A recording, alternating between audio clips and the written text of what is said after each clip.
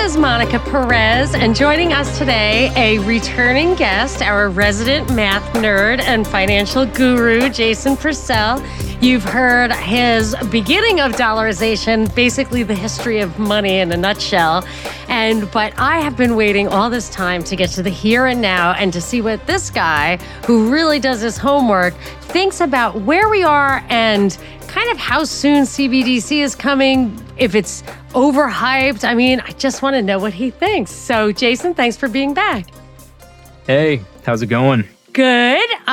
So I kind of want to hit the punchline first. So we ended off like we did Bretton Woods. We were in the 70s. And I don't want to let another episode go by without figuring out exactly the answer to my biggest question, which is what's going on right now. And there's a lot of hype. People are scared. They're like, I don't want anything to do with money. I'm converting everything to gold or to dried fish or whatever.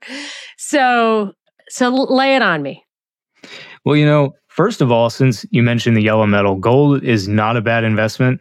I would say 5 to 10% of your portfolio should be in gold. And it's not a matter of like, when I think about the gold section of my portfolio, I'm not thinking about, I really want gold to go to $35,000 so that I can make a lot of money off of it, right? I don't really intend to ever get rid of my gold. What gold is catastrophe insurance. You see it go up when 1971, when there's no longer an anchor to the money supply, gold goes up a lot. You see it go up in the commodity bull market of 2008, 2009, up into 2012. You got a lot of money printing by the central banks. They're trying to basically inflate their way out of the great financial crisis. Gold goes up then. Gold went up in 2020 when you saw, brand fresh new rounds of QE and zero interest rate policy. It's there to basically guard your portfolio and kind of protect the value of your savings. And it only does that in particular cases. That's why you got to have everything else. Like, you shouldn't sell off all your stocks necessarily and buy gold. It's not a good idea to get rid of your, if anybody does whole life policies, whole life insurance policies that pay dividends, don't sell that off and go all into gold. It's a piece of the portfolio, but it's not everything. So it seems to me gold is genuinely a store of value. And it could also be very quickly a medium of exchange, pretty quickly. And it kind of has had that status since I think Aristotle addressed its status as like the perfect. It's one of my like 5 gifts from God, which are oil, wine, gold, oil. Well, but wine has an intervening. I agree with you, like wine, but that's not like directly from God. So sometimes I include that, sometimes I don't. Is it one of the 5 or no? I think, let me just think for a second. It's gold, oil, eggs, weed, and I think I came up with, the camel. I've been reading about the Middle East. I'm like, wow. A camel, like that really, that if it weren't for the camel, there probably wouldn't have been the like civilization in that, the cradle of civilization. I don't know. Yeah. That it could be, I guess we would say the horse too, but maybe wine. My husband would say wine, but like an egg. So anyway, I just think that gold is pretty cool. Yeah, gold is one of those things that like there's just nothing like it. It serves its purpose phenomenally well. Occasionally gets confiscated, which would worry me. And also, I'm wondering about, do they manipulate the price of gold, in your opinion, right now? It's like weirdly stable over time, seems like to me. Yeah, I think that the central banks have made plenty of attempts in the past to manipulate the prices of things, including gold and including other fiat currencies. So back in 69, 70, when the dollar was starting to go down against currencies like the German mark, and the gold price of the dollar in terms of dollars was starting to go up, beyond $35 an ounce. That peg began to get more difficult to defend. The New York Fed, it was widely speculated that the New York Fed was going into the foreign exchange market and selling German marks forward. So they were selling forward contracts on the German mark, right? And it was one of those things where they actually reported it in the New York Times, which I don't think the New York Times of today would bother with that story. I think they would, shove it under the rug. They'd say, "Oh, that's a conspiracy theory," whatever. Mm-hmm. Back then, it was, they put it in print and they said, the New York Fed hasn't said anything about this, but everybody's pretty sure that they're doing this to, defend the value of the dollar. So I think that they manipulate things in the short term, but the anecdotal evidence that I've heard on that particular matter, and that's all that we really had to go on, is anecdotal evidence from people who have worked at the Fed, including Danielle DiMartino Booth, who used to work at the Dallas Fed specifically. She said that literally nobody that she ever talked to at the Fed even knew what the price of gold was. They couldn't be bothered to care about it. So I think, they definitely did make efforts when they were defending the peg back in the Bretton Woods days. They were making efforts to defend that $35 an ounce peg. And they would do that by trading paper gold, essentially. They would do gold swaps with other central banks. Hey, Germany, instead of you actually demanding your gold that I send you gold across the Atlantic Ocean to Germany for you to have, let's just do this gold swap thing where I lend you, give me some more, and that changes the price. Yeah, that's what dollars were supposed to be, right? So there are actually some dollars that are gold certificates prior to silver certificates, I think. There are. Yeah, no, there are. I looked at some on eBay not too long ago. Oh, wow. Yeah. Well, in that context, I would say they definitely still do it. It's not a peg system, but they know what they're doing and they have more control over these things than, and they don't, in my opinion, they just don't let things not be under control that they could control. And I think they could control it. So therefore, I think they do. Yeah, on that one, I have to respectfully disagree because it's just too big a market. It's basically controlling currency.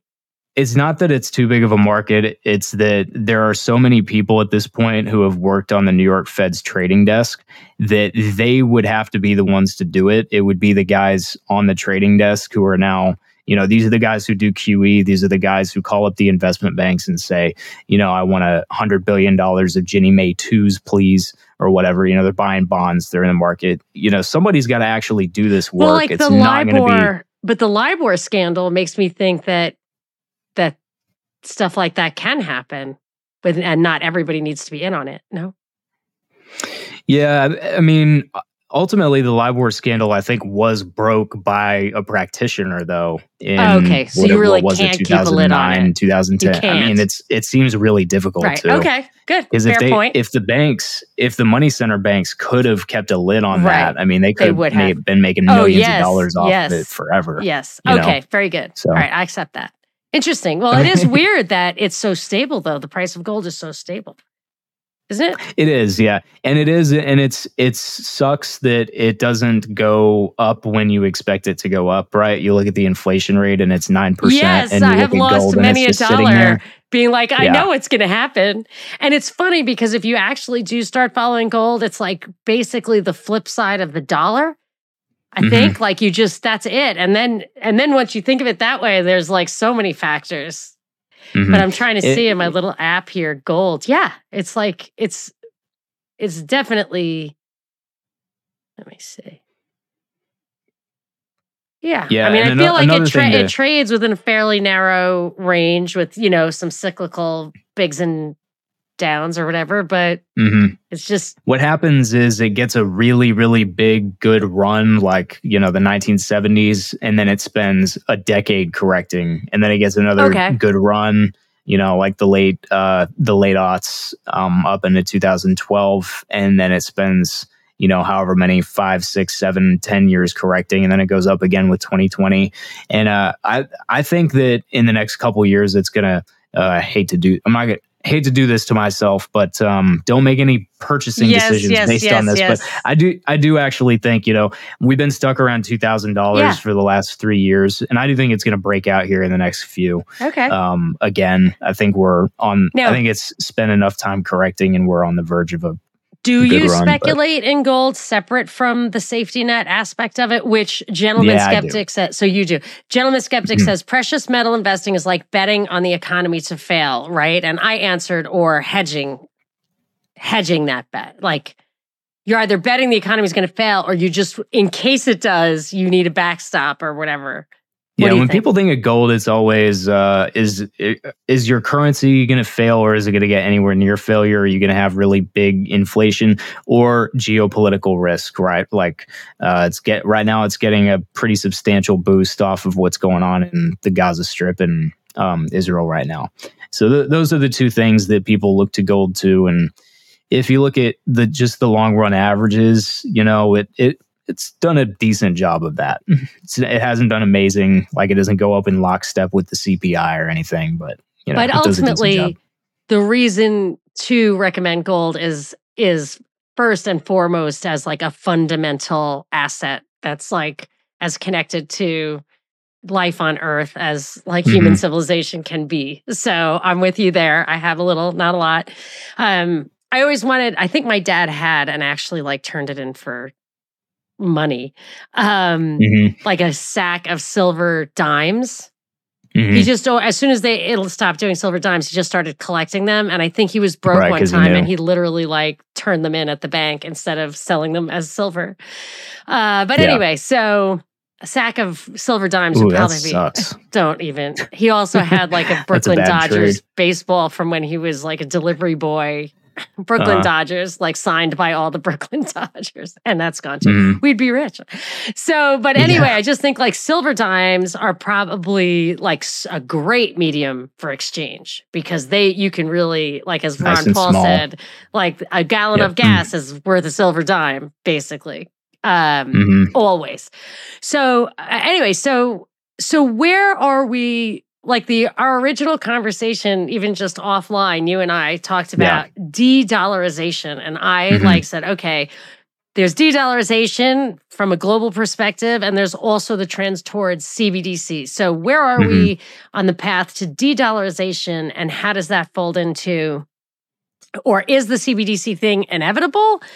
If so, kind of like, so the present is a de-dollarization, let's say, and the future CBDC, how do they connect? What's up? Right. Or is it de-dollarization? Right? Okay. All right. Come on. Right. So ever since 2022, February 2022, what happens then? Russia invades Ukraine. It's not the beginning of the war over there. That war started in 2014 when the U.S. backed a coup against the democratically elected president. The democratically elected president, right, in Ukraine, annexed Crimea, who actually wanted to be annexed, incidentally. They call that an invasion.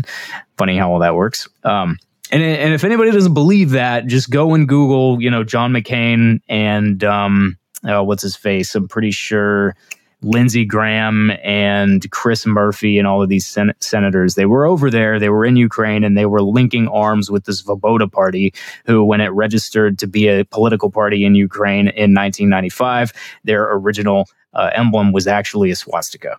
So I did not make any of that up. That's 100% fact. So if you doubt any of that, just check it out. Listeners know that. I don't think there's any doubt about that. I was talking about it in 2014. I was like, you guys would not believe what's happening in Ukraine right now. That Vicky the Noodle is up to no good. And she's an undersecretary of state now. She's an undersecretary of state in the Biden administration. And she got her start. If you doubt the existence of a deep state, Victoria Nuland got her start in working for Dick Cheney. She and her husband is one of the founders of the Project for a New American Century, which is the Robert neocon Kagan. think tank. Yep, which Robert is Kagan. Kind of funny. Kagan is the word for king in Khazarian. So if you want to go down like total conspiracy, and I think all the Kagans here are related, like Alana Kagan or whatever is like a Supreme Court justice, and all the Kagans are somehow related. I think she may just be a cousin. Which would be gentleman skeptic, F the EU Newland. That's right. Yes, but that was a misdirection. So during that conversation where she said F the EU, she was actually literally in words plotting the coup against the government and naming names of who would take which positions inside and outside of the Capitol by name, people who actually got those jobs. Cleach still has his job. One of them was a Nazi. Like, I mean, Svoboda Party. That's who they worked with Tiny Book was literally not allowed in this country at that time for being a Nazi. And I mean, and what's the soundbite? F the EU. Anyway, we are it goes way beyond tangent.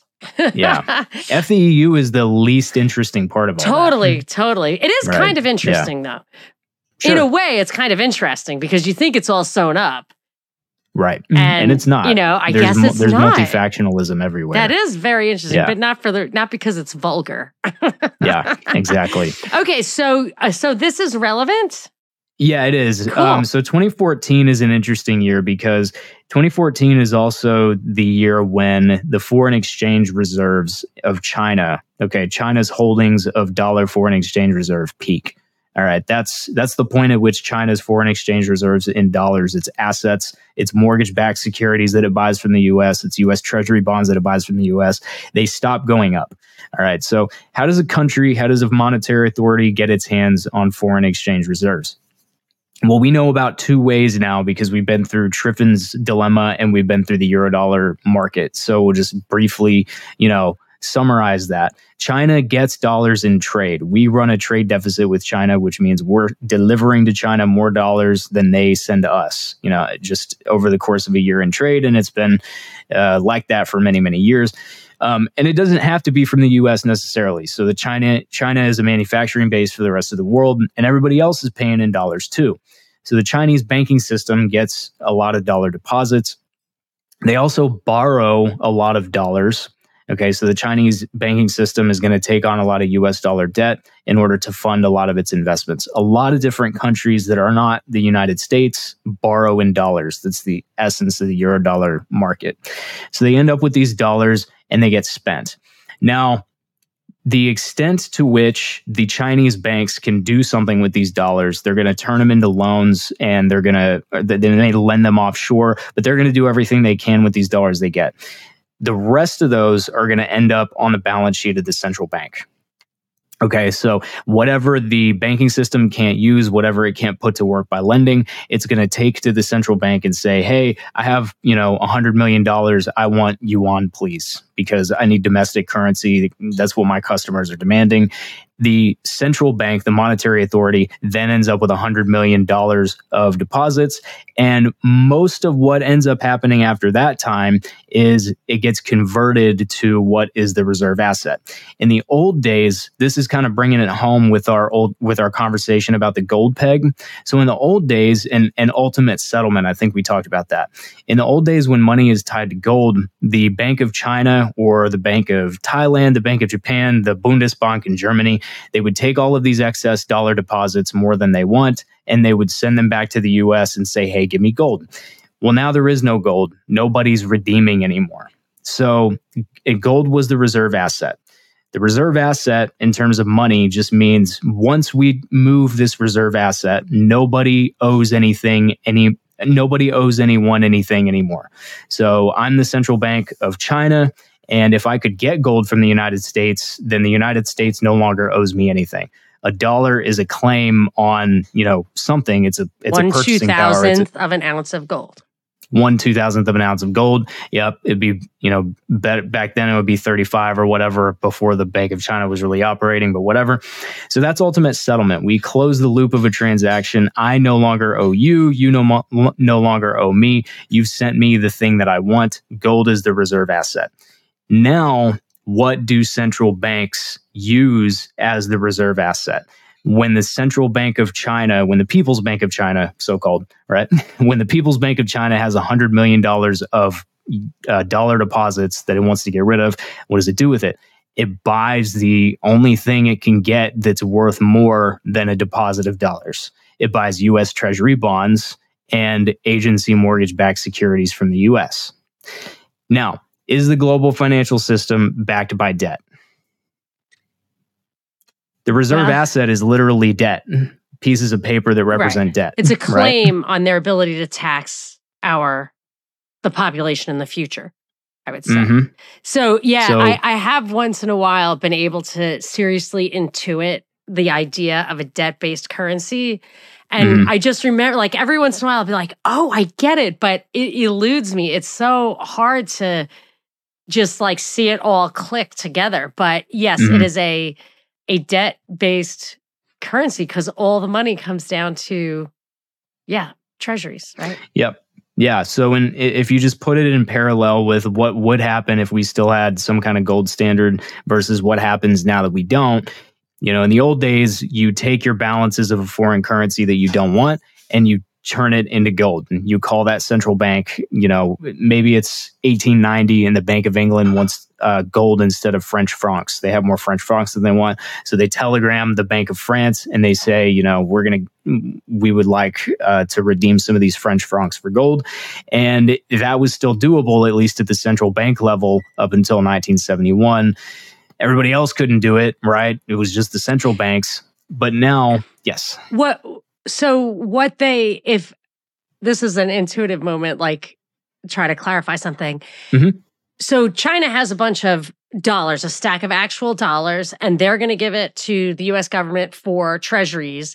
The U.S. It's really electronic dollars. Yeah, but I know. I'm deliberately saying it's actual, Yeah. So, sure. And then they go and they give it to them, and they could take that stack of dollars, issue new debt, but they could retire old debt. But what really makes it debt, I think, is that they don't retire old debt with it. They spend it. Oh, yes, absolutely. Right. So they issue new debt and then they send it and then they spend it. They spend it on, and there is an element. I remember hearing Powell say, Nancy has to pass the bills to spend the money or we cannot create new dollars. And so, I mean, there is a monetization then. I think they just like glossed over the fact that they were not allowed to directly monetize that debt. And in Europe too, is completely against the EU charter. And I just remember when all of a sudden, like, they were like, oh, are they going to do it? Are they going to do it? And then they just started doing it. And so then you have this like direct monetization of the debt, right? Where they actually do just print money out of nowhere. But do they need to match it with fiscal spending in order to use those dollars? Like, my intuition's breaking down there. So the Fed could really buy anything they wanted to in order to create new dollar reserves, right? So when the Fed was first founded, they actually weren't supposed to buy U.S. Treasury debt, if you can believe that. So in the original bank charter, they were really only supposed to buy that's what I'm saying. I don't even think that's that old a rule. I think that was only kind of in the past decade or two. They got rid of it in World War I. I believe you, but I'm trying to understand wasn't this an issue recently? Like within the past 10 years? Oh, so in the more recent time, the issue was, can the Fed buy a security that's not a U.S. Treasury bond? Okay. So when the Fed's first founded, it's kind of funny. 100 years ago, then they were bailing out the corporations. Right. Can they buy private mortgage-backed securities? That's right, yes. Right. But in the EU, it was the other question still recently, right? In the EU... I don't actually know the answer to that. That's fine. I don't know as much about I'm not going to swear to that anyway, but I seem to recall. But yes, that was it. It was corporate debt. Yes, I remember that. Right. Yeah. So in the COVID days, it was, can the Fed, is it kosher for the Fed to buy an ETF backed by corporate bonds? Right. 14, 15 years ago, it was, is it acceptable for the Fed to buy mortgage-backed securities that are issued by private investment banks instead of U.S. Treasury debt? The irony in all of that is that 100 years before, when the Fed was first founded, it was only supposed to buy privately issued paper, right? The Fed was supposed to create reserves by buying... Yeah, they were supposed to buy bankers' acceptances and commercial paper, which are 60, 30, 60, and 90-day instruments that are just used by banks to borrow money. That's what they were supposed to buy. And they're considered highly secure, I assume? Yeah, highly liquid because they don't have a whole lot of duration risk. You're talking, again, 30, 60, 90 days, some of the shortest loan terms that you can make, issued by banks which are large and reliable. Right, okay. And a lot of these... Yeah. And bankers' acceptances, those are paper that's ultimately backed by some kind of real trade. So there's real economic activity behind that where, there's some corporation that's shipping goods across the Atlantic and going to get paid for them. And then it's going to pay the bank once that happens. So in that sense, it's also tied to economic activity. So that was the logic there. World War I threw all that out the window. The government decided, and at the time the Fed was merged with the Treasury. So at that time it was decided, the head of the Federal Reserve Board was also the Treasury Secretary. At its inception? I believe so, and by World War II, sure. That was true. That I believe. World War II for sure. I believe that. Interesting. Okay, I think that's the way it was at its inception. You've been really good at the facts. Like definitely your recall is impressive. So if it passed across your eyeballs, I'm thinking it's true. You remember it. Thank you. I appreciate that. I'll make a note to just go back and check that. And then if I'm wrong, I'll let you know for sure. So, so this just says, this is a nuance that I want to explore for a second. Okay. Debt monetization or monetary financing is the practice of a government borrowing money from the central bank to finance public spending. Mm-hmm. So let me just think about that for a second. So let's say it's the year 2015. There's a deficit, fiscal deficit. How does that get paid for? Yeah, so what happens is the Treasury Department is going to send out an auction announcement, and they're going to say, we're going to borrow... Sorry. Yes. The Treasury Department issues the debt. Mm-hmm. Okay. Yeah, Treasury Department. And then its fiscal agent is the Fed. Okay, so that's the government. But the Fed, which is like they say technically not actually an arm of the government. Independent. So treasuries, generally the vast majority of treasuries in 2015 were not purchased by the Fed, correct? Correct. There are a few different windows over the last 15 years where most of the debt at a given time was purchased by the Fed. And to look at that, you would just look at the rounds of QE. So you've got the first one in 2009 is when they actually started to make purchases. You got another one in, I want to say 2011. I think there's another one in 2013. And then in 2020, the example that I remember a little bit more clearly. So the Fed's balance sheet, so the Fed acquires about $5 trillion of U.S. Treasury bonds. And the government at the time, over the same time that they acquire $5 trillion, I believe the government borrowed about $6 trillion. So the vast majority was purchased by the Fed at that time. So the reason that might be controversial and not preferred during normal times is that if it's not in the public market and it's not actually, if it's not clearing, it's probably because the interest rate is being suppressed. And then the Fed is coming in and keeping that interest rate low by increasing the demand to a level that's not validated by the market. So, and I think that would then be highly inflationary, or I don't know if it would be more probably more inflationary because they're actually printing new, because it's M1 or whatever. Yeah. So bank reserves, what the Fed creates in order to buy these bonds are M0. So that's what's called base money. Oh, when we were M0. Yeah, nice. Yeah. Back when we were on gold, base M0 was gold plus however many reserves the Fed had created. Because M1 includes the greenbacks, right? Or whatever, green money, paper money. Linen money. Yeah, M0 includes the paper currency. Yeah, that's correct. And then you keep going. Okay. Yeah. All right. So we don't need to keep going down there. I just wanted to understand how, because we were talking about, and we can get back to this, that China has a stack of money. They give it over. They get treasury bonds, which they hold. And when those things come due, if it's bills or bonds or whatever, depending on how long it takes, maybe they're 30 years. They just keep them there and they're worth money in 30 years. 20. Yeah. Yep. So, and And then when that money gets back here, instead of retiring old debt with it, it's basically always just spent on new debt because we're always running deficits. Yeah, in theory, the United States government could take those foreign purchases and they could use it to retire some of their old debt. They could treat it as a buyback, and they could say, okay, we're going to take debt from one pocket and move it over to another one, and now our debt goes from, let's say it's let's say it's $1 trillion, and right now the debt is 33 trillion. So we're just going to take this and now we're going to knock our debt down to 32 trillion, good stuff. But yeah, they don't do that. They just keep spending. Right. Okay. So why was that important? Why is the Chinese example important to our de-dollarization narrative? Because ever since 2022, since the war in Ukraine picked back up, so civil war went on for 8 years before the invasion in 2022, there has been, this is when the de-dollarization talk really got going.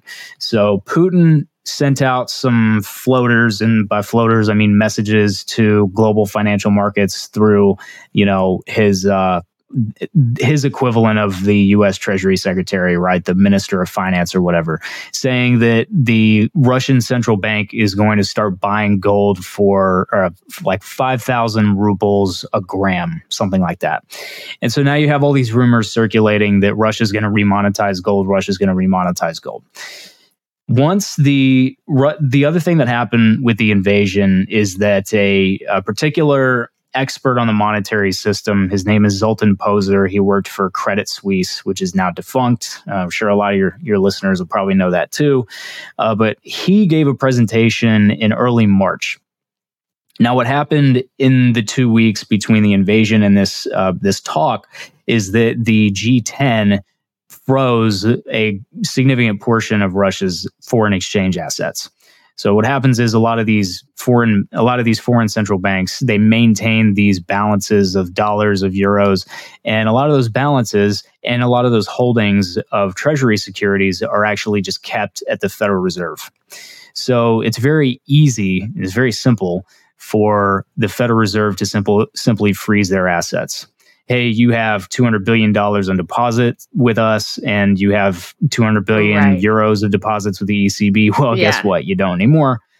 That's what they did to Iran in 1979 several times. And so it's very simple. Yes. It's money that people think it's like we gave money to Iran when we unfreeze it. Right. But it's their money. It. Like, I think there's a lot of that. I think we have a fair amount of other people's claims. Yeah, the estimates I've seen with Iran alone are between 100 billion and 150 billion. Wow. Yeah. And they're not the only ones. Correct. I'm sure there are private individuals too who are under suspicion or being politically persecuted who also suffer that. Okay. Yeah, I think Venezuela, has a lot of assets frozen as well. Right. Yeah. Oligarchs, quote. Probably. Oligarchs, right. Yeah. Yep, exactly. So, so in 2022, we get March 2022. So they freeze the assets. March 2022, Zoltan Pozsar gives this talk, and what he says is that we're seeing a breakdown of the Bretton Woods 2 system into Bretton Woods 3. So in his framework, Bretton Woods 2 is Bretton Woods without gold, and that's basically what we live under right now. He says this is going to weaken the euro-dollar market, and by the end of it, the U.S. dollar's strength against other currencies is going to be significantly weaker. Essentially, what he's saying is, this is the de-dollarization play. The United States has pissed off these other countries, Russia, which is more closely aligned with China, which is more closely aligned with Russia than it is to the United States. And anybody who's tangential to this group is going to start exploring other alternatives because, you've shut us out of your system. The Russians were banished from the SWIFT payment network. I was just going to ask you about SWIFT and say that in my conspiracy mindedness, I kind of wondered when they were doing that. It was obvious what was going to happen. And one thing that did happen was some of those countries seemed to accelerate their moves towards central bank digital currency and liberate themselves from the kind of Western integration. And I feel like the Western powers that knocked down that first domino knew what they were doing. Why might they want to do that, do you think? Do you not speculate on conspiracy? Because I think that the powers that be, the Western powers that are making these decisions, which are specific people, I'm sure we could find their names.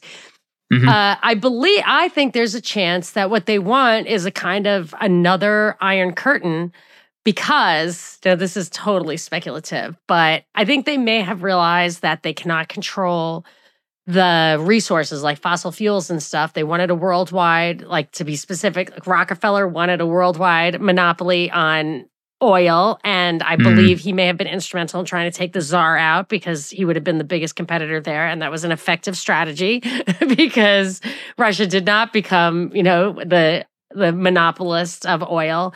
Anyway, so I feel like maybe now they're like, you know what? We're not going to really, truly be able to dominate that part of the world. So let's just put a curtain down so we at least don't have to endure competition from them.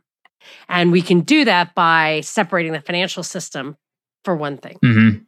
No way too speculative or crazy? No, not at all. So what was going through my mind when all of this first started to crack, when the fissures started to really reopen, because what are these? I mean, these are old Cold War lines. Right, that's all this is.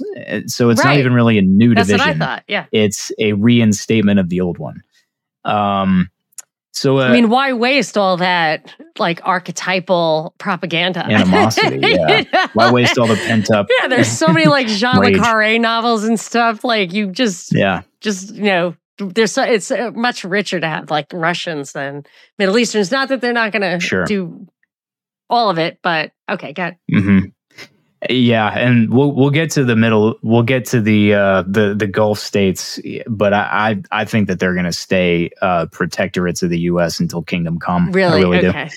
Oh yeah, for sure. Well, not for sure. That's just what I think. What about Central Asia, where they have? I think that's where I think there's more oil actually now moving east. If you talk about like peak oil, I think it maybe Central Asia. Central Asia.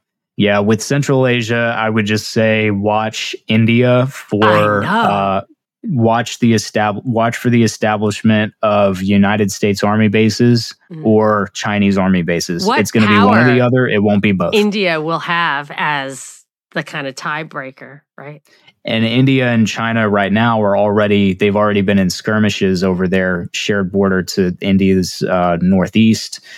So and I've seen diplomatic engagements, U.S. to India, where, Blinken's visited there several times.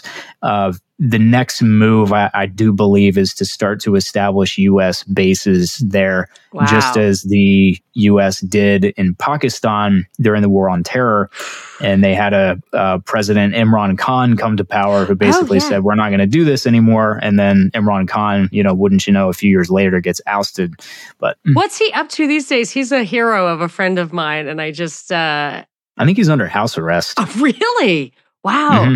Yeah. So interesting. That's a good insight that you think that we're going to kind of try to occupy India more or less. And I mean, given their colonial history and their obviously, continuing interaction with England and London, and it's just basically an open door. Yet they are they are an Asian whatever subcontinent. I think that's actually supposedly not a nice thing to say. I don't know. I don't know. I think it might. Anyway, but whatever. It's an Asian country. And I just, I'm fascinated to see how, they just could be so, just change the course of history, really. Yeah, they have not, ever since 2022, they have not chosen a side. So they won't, in the UN resolutions, which are stupid, but they're symbolic and they do mean something. So if one country refuses to condemn Russia for the invasion of Ukraine, but they also will not, take a vote in condemning Russia or any of these other UN resolution matters where the US is and the West are trying to kind of identify who their friends are, to me, that means something, right? And right now, they're not picking a side. And I also think it's very interesting that Rishi Sunak was absolutely positively shoehorned in there as the prime minister. I mean, I did a couple of shows on just around every corner, there's just like, oh, wait, that door is closing. That door is closing. Like there was there was absolutely no democratic moment in his election at all. Selection. Not one. None. I mean, I guess you followed it too, because no one would know that unless they really looked at it. Because it was just, and then like that day, it was 2:00 or whatever. And the chick who was running against him, she's like, I give up. It's like, well, you're the only qualified person in the world who can challenge him right now, and you just gave up? Like, why? That was crazy. And I used to think, because they have something, for a moment, same reason it always is. Yeah, right. So there's that. And then we have some very prominent Indian American candidates for highest. I mean, Kamala Harris is in the White House right now. Sure. Nikki Haley, married, Indian by marriage. No, she's she's half Indian. Her mother is Brahmin, if I understand correctly, and she was raised by her mother. I believe the parents were divorced for some of her formative years. The dad's a Jamaican guy, but he's a professor in the U.S. So, but then Nikki Haley, if you watch that GOP debate. Why would anyone? But I thought it was amusing. So I watched it, I did too. And it was fun. Guilty pleasure. It was fun to do that. I wasn't like, gee, I wonder what they're going to say. I was surprised that they all want to invade Mexico, though. That was a new one. But I thought she was just totally, got the questions in advance. I thought they favored her. And then the new kind of Trump rabble-rouser guy is also of Indian descent. So I think that there's a moment here where the West is going to try to bridge with India, and that'll be interesting to watch. Anyway, so all right, so they alienated these people from SWIFT and these countries from SWIFT, and specifically. Specifically Russia. They haven't gone after. The Chinese are still able to use SWIFT. Iran, they can use SWIFT all they want. I think they booted Iran from SWIFT a while ago. Are they back? And then I remember India just started directly trading with Iran, if you recall correctly. Yeah. I think the story with Iran is they're back in. I think sanctions were lifted. So it was just Russia? Thank you. Got it. Yeah. I'd have to look in it. No, I'm sure you're right. Well, I don't know. I really am shaky on that one because they got a lot of their restrictions lifted with the JCPOA in 2015. I don't know which of those were put back in when Trump ended the JCPOA, the nuclear arms treaty, in 2020 or 2021, whenever it was. So, with Iran, they're always moving in and out of the crosshairs, It's been that way for decades. Okay, so they're getting pushed out on purpose or not, and what's happening? So what's the evolution now? Right, so ever since then, at least the financial side of Twitter, which I don't think is that big of a subpopulation, but, take it for what it's worth, as well as the circles that I think, that I definitely listen to. And I would also say in general, the community of, the podcasts and the alternate media sphere, I guess is what I'm thinking about, is I would say definitely more geared towards the dollar is going to shit, right? The BRICS are going to get off the dollar and they're going to be successful at it. And this is going to mean bad things for, U.S. stocks and bonds and the value of the dollar in general. And we're going to have hyperinflation and this kind of thing. But shouldn't that kind of stuff be baked into the price? Because the dollar is very strong right now. Okay, so that's one of the key things that I keep coming back to is that when the dollar, or excuse me, when the pound lost its reserve currency, when it really went from being a reserve currency to just another fiat currency out there in the world, right? When it went from being a high status currency to a not high status currency, it was just the phrase that you used is exactly the one that people need to think about. It's baked into the price. Okay, so the British had struggled after World War I when that whole process started, like we talked about. The British struggled to get back on the gold standard at the old pre-war parity. There's a reason for that. It's because the pound was not as valuable after the war as it was before. And they strangleholded their economy in the process of doing that. By trying to adhere to that old standard, because the market didn't actually value it at that price, it should have been devalued. They should have just allowed their currency to devalue against gold and accordingly the dollar, but they didn't. So they spent the 1920s in something of a depression, and then they went into the Great Depression, and it was just a horrible 20 years for Britain. Now, after that, after World War II, very soon after World War II, they devalue again from like 386 to the dollar down to 250. And then I believe they did it again even before 1971 when all the currencies were allowed to float. So this is exactly what you're talking about. It's in the price. If this is going to happen at some point, it has to show up in some price somewhere. And the thing about it is that in the last 10 years, I'll find a link to this and send it to you so maybe you can distribute it. But the dollar in the last 10 years is stronger against every single currency in the world. Every one. It's not falling in it's not falling in value. I was going to say, like, somebody has to be actually stronger for us to lose status. You know what I mean? It's relative. Yeah. It's actually 100% relative.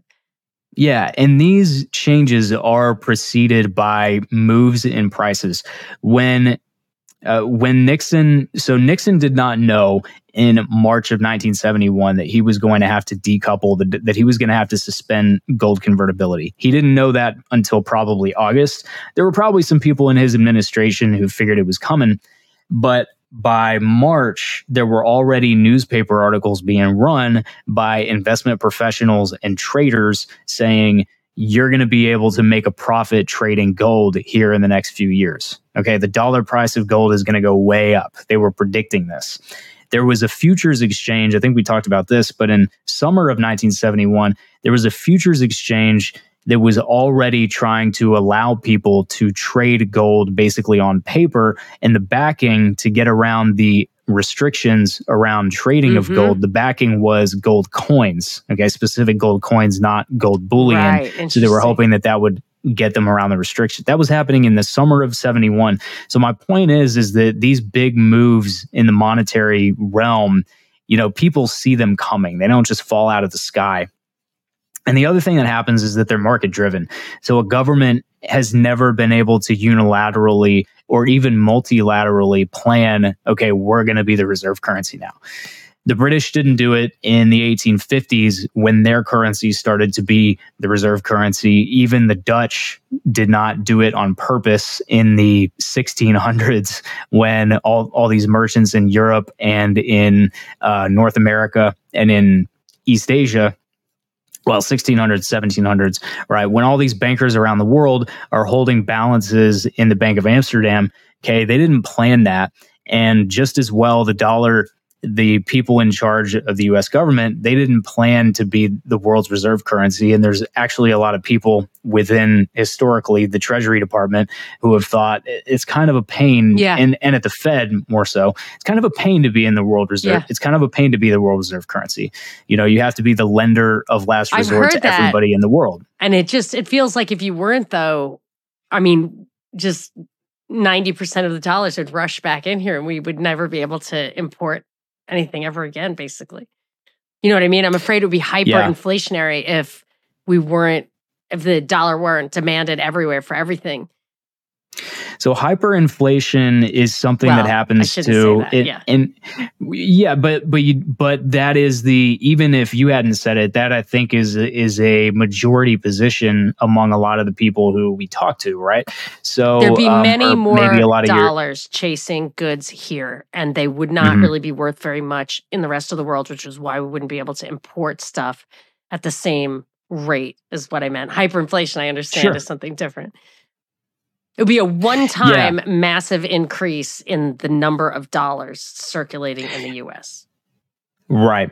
And a one-time increase in inflation is coincidentally what the British saw or maybe not coincidentally, but what the British saw in the late 40s and early 50s. So while the French in the U.S. are seeing inflation, post-war, every belligerent country in the world had inflation because that's war. That's unfortunately, the cost of it.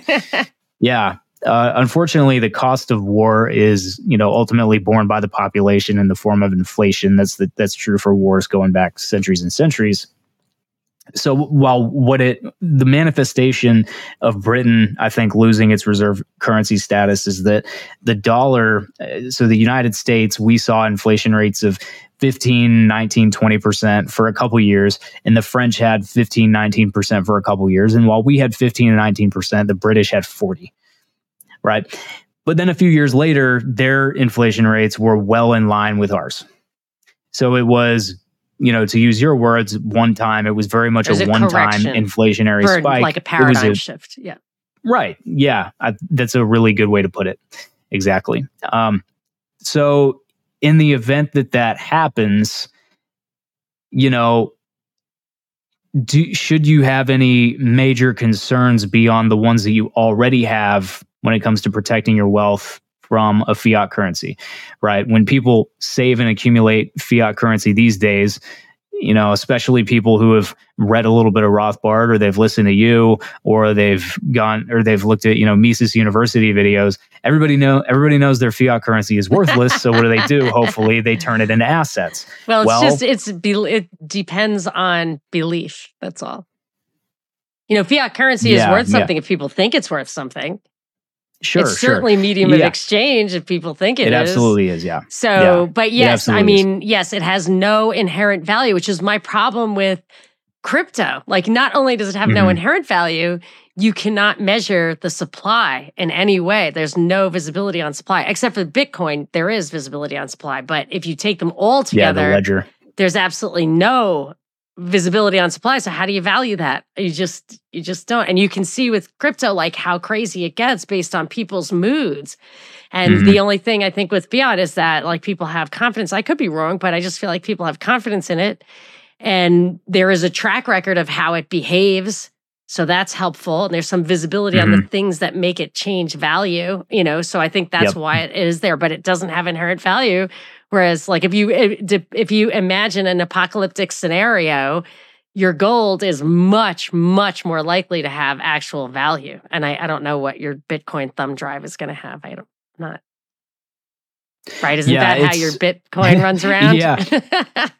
Yeah, this monetary economist I follow, his name is George Selgin, who's again he writes for the Cato Institute. But anyway, he put it really well. He's like, it's really funny the fact that most of the people I've encountered who are really enthusiastic about Bitcoin are also the ones who assign the highest probability out of anyone to an event where the entire electrical grid just crashes and there's no power and no electricity to anybody. It's like, how are these two things operating in the same brain, Maybe you don't know how it works. Maybe that is a good point. Like, it's a little tricky. So, okay. So what you're saying is, we think, as libertarians, we think that fiat is fundamentally valueless. And so what? How does that tie into what we're talking about? Oh, so it's just the fact that, listen, if your concern is that the U.S. is going to lose its reserve currency status, then what you're already doing as somebody who understands the fiat system and just the general idea that you probably shouldn't hold on to dollars for very long. If you know the savings, right? The dollars that you don't need right now. Then what you're doing in terms of your current investment strategy is probably going to be okay, in terms of a massive dollar devaluation. You got a little bit of gold, you got some stocks. The thing in that case, in real that estate situation, the real estate, sure. Yeah, exactly. I mean, I always feel like even if the market crashes, if all the markets crash, you do have land, which is why I don't like debt. I know it was super low, like, 2%. So that was an asset. If you have like a 2% 30-year loan, like, obviously that's an asset. I have a super low mortgage. Yeah, I mean, you can never pay that down. You will always have that debt, but it's fine.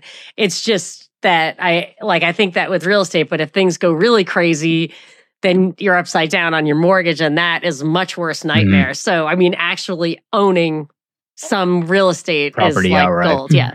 is as good as gold or better than gold, in my opinion, as long as you have For sure. probably need some guns and stuff, but because you have to defend it personally. Guns are whereas a good investment too. Gold, you would have to, you might be able to bury it and no one knows it's there. But if you have a big, an acre of land with a bunch of chickens on it, you are probably going to need some guns if the shit hits the fan. But whatever. Okay, so yeah, you're going to need to defend those chickens for sure. Yes. And even if you're not defending them from people, you're going to need to shoot a coyote. Oh, every yes. now and again, There are a lot of coyotes where I live.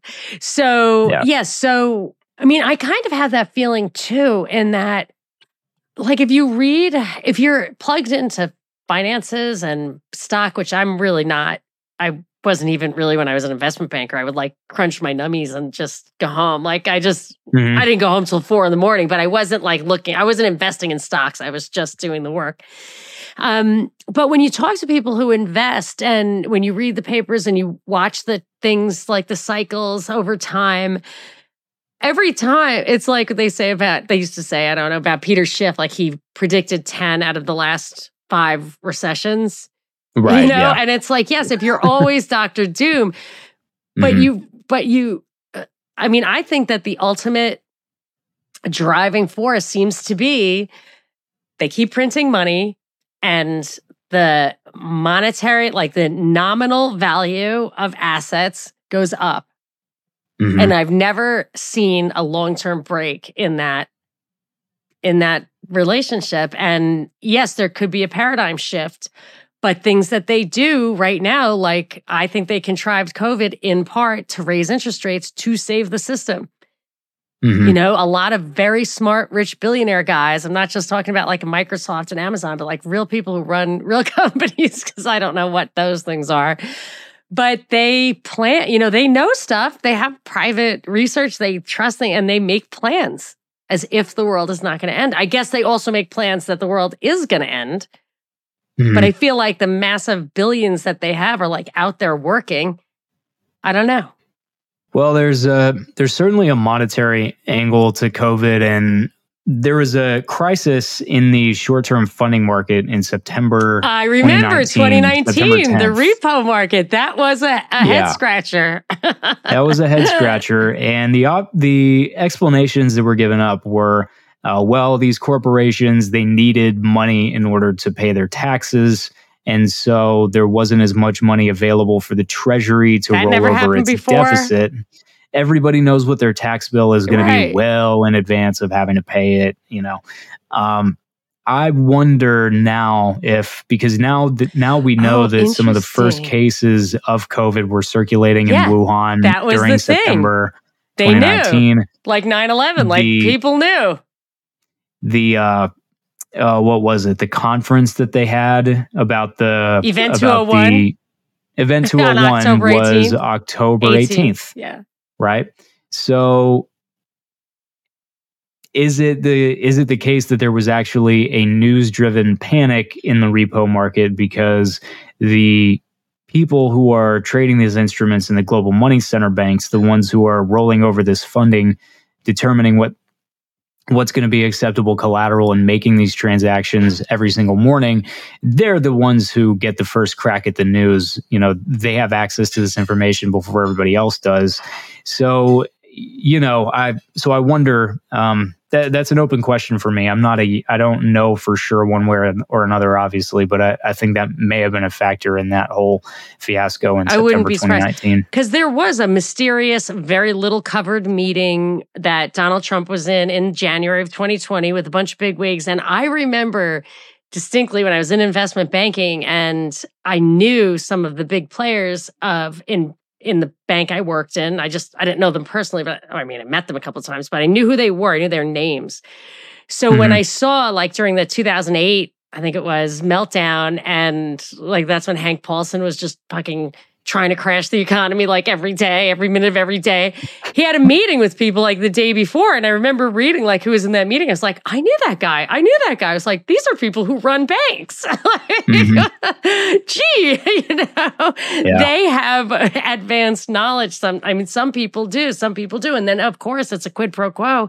You have to like kind of say what you have to say to make sure you're invited into that meeting. But yes, so I feel like there was a lot of financial motivation to how that COVID policy laid out. But are you saying that you don't believe de-dollarization is imminent? Let's just see if we can get that. Like, what are you going to give me? Like, that's what you think, or you good chance of that, or whatever? Yeah. So my base case is the dollar remains the reserve currency for probably another 20 years, maybe more. So let me just ask you, 20 years from now, do you have a vision of that? Or you're just saying, I'm not willing to project further than 20 years? Oh, shit. I'm just asking, is that what you're saying? Yeah, I guess when I say that, it's because I'm not willing to project further than 20 years. That's information. Excellent. Okay. Yep. Keep going. Yeah.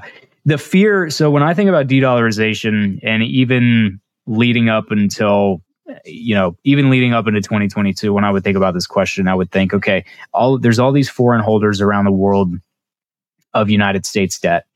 At any moment, they could make a foreign policy decision to sell all of their US dollar assets, and, they could crash the value of bonds, right? They could. And so that created, so my framework was, if the Russians and the Chinese and, let's say, the Indians and the Brazilians and South Africa, just name the BRICS, right? So let's just take them, for instance. If they get together and they decide, okay, we're going to just offload all of our US dollar assets, what does that look like? Well, what happens is if you flood the market with bonds that somebody else had been sitting on for a really long time, the price of those bonds goes down.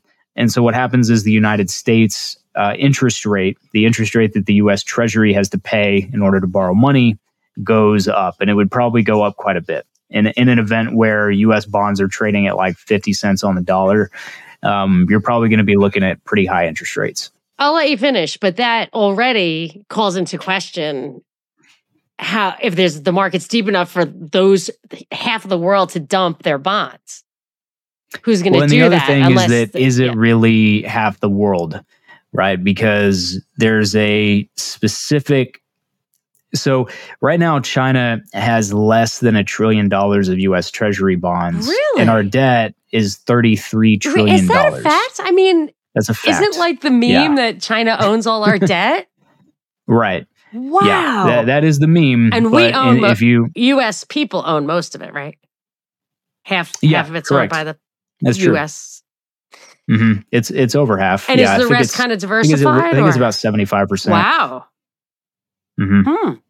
And is the rest kind of spread out, or is there do we have some mob boss somewhere who's pulling the strings? Probably. Maybe it could be the great grandchildren of the Baring brothers, maybe still lending the US money ever since. Right. Yeah. So it could be them. No, but it's spread out. So the Swiss hold about $700 billion of US treasuries. I mean, that kind of answers the question.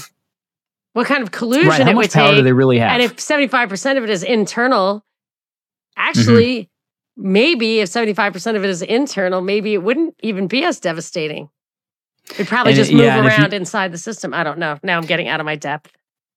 There's the other thing too, which is what is going to happen if the Chinese sell $1 trillion worth of. So there's a couple things here. One, I mentioned 2014 because the Chinese have been net sellers of U.S. Treasury bonds since 2014. They have not they have not had a net increase in foreign exchange reserves since that year. Now, that's an important thing because when we talk about de-dollarization, we're implying that other countries are dumping the dollar, or they would sell U.S. treasuries or not buy anymore, and they would do that from a position of strength, right? They are trying to position themselves to be stronger than the dollar. But if you look at what's happened in China, what does 2014 coincide with? So if China's exchange assets, if their US dollar assets aren't going up anymore because they don't want to hold dollars, because they are a stronger economy and they're telling the US, we do not need your junk paper anymore. What I would expect to see is that after 2014, the Chinese stock market continued to go up and the Chinese currency has gotten stronger, right? That's what I would expect. But it's the opposite. So China's foreign exchange reserves peaked in 2014. That's also when the value of their currency peaked. China has kind of a soft peg of about 7 yuan to the US dollar. They don't run a hard peg. It's not like the Saudi rial, which is 3 rial to the dollar. So Saudi has a strict currency board system where they will make sure that the Saudi rial is within a band around 3 to the US dollar. China doesn't quite do that, but they historically have stayed around 7, which is incidentally the same exchange rate as the Hong Kong dollar. So there's 7 Hong Kong dollars to the US. And so in order to protect the value of their currency, if China's yuan starts to fall further than they want it to, the only way, just going back to these foreign exchange interventions that we talked about an episode or 2 ago, the only way that they could do that is to sell the dollar assets that they have, right, in order to get a transaction where the dollar is being sold and the yuan is being bought. That strengthens the yuan. Okay, so if you overlay the chart of China's FX reserves, let's call it their holdings of US dollar assets, and you overlay that with the value of their currency, to me, it doesn't look like they're getting rid of dollars because they want to say F you to the US. They're getting rid of dollars because they have to. They're getting rid of dollars because they're trying to protect the value of their currency. They have to sell their foreign exchange because that's the only way a central bank can keep its currency value from falling further than it otherwise would. And we know that just from like Thailand had a pegged exchange rate up until 1997, and that is often said to be the beginning of the Asia financial crisis. Is July 1997 when the Thailand Monetary Authority, the Bank of Thailand, had to devalue against the dollar, and they did that because if they tried to protect that peg, they would have completely ended up selling off all of their foreign exchange reserves. It's the only thing that the central bank can do in that case.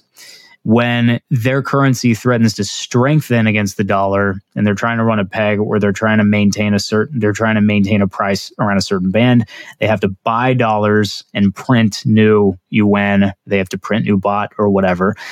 But when it's going the other way and their currency is declining against the dollar, they want to protect against that, they have to sell their dollar assets. So that's what's been going on in China for the last, that's 10 years now, almost. Yeah, 9 years. And again, we come back to this idea that if there's going to be this strengthening of the BRICS currencies, the Brazil, Russia, India, China, South Africa, if there's going to be this strengthening of theirs against ours, eventually it's got to show up in the price.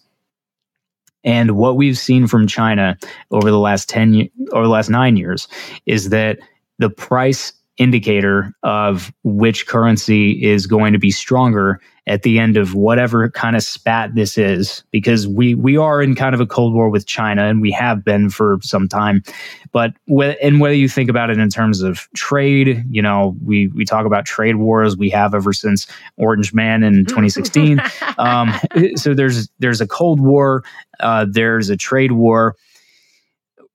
For 9 years, the price of the dollar against the price of the yuan has been telling us that the dollar is winning. Eventually, if the world is going to move away from the dollar and they're going to be successful at it and they're going to be better off for it, that's got to show up in the price somewhere, and it hasn't. So the dollar, and then so that's part one. Part two is that answers the question of my framework for what happens if the rest of the world, or certain key dollar holders, because relatively China is a larger holder of US debt. There's no disputing that. At one point they had like 1.4 trillion or something. So they are a relatively large holder of US debt. So what happens when they are no longer making a conscious decision to take their foreign exchange reserves and recycle it into our debt?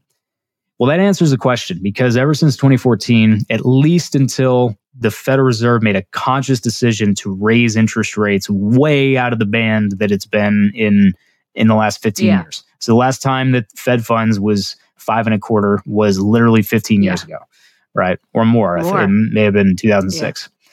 So until the Federal Reserve made a conscious decision to raise those interest rates way out of the band that we've seen in the last 15 years, the interest rates that we saw in the United States on 5-year paper, on 7-year paper, on 10-year paper only got lower from 2014 through 2021.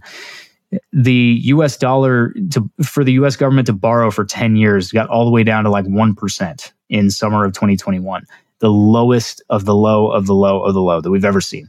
Again, you got to see it in the price of it. So what that means, for people who are not who haven't worked in finance, what that indicates is that the demand for those bonds is ultra high. And it's not because they think they're getting a return on it. So if it was 10% interest rate, you'd be like, well, you want it for that reason. And then, but if it's very low, you're just saying, I just want dollars. I just want safety. I want safety, yeah. I want, yes, the US is a rock. Exactly.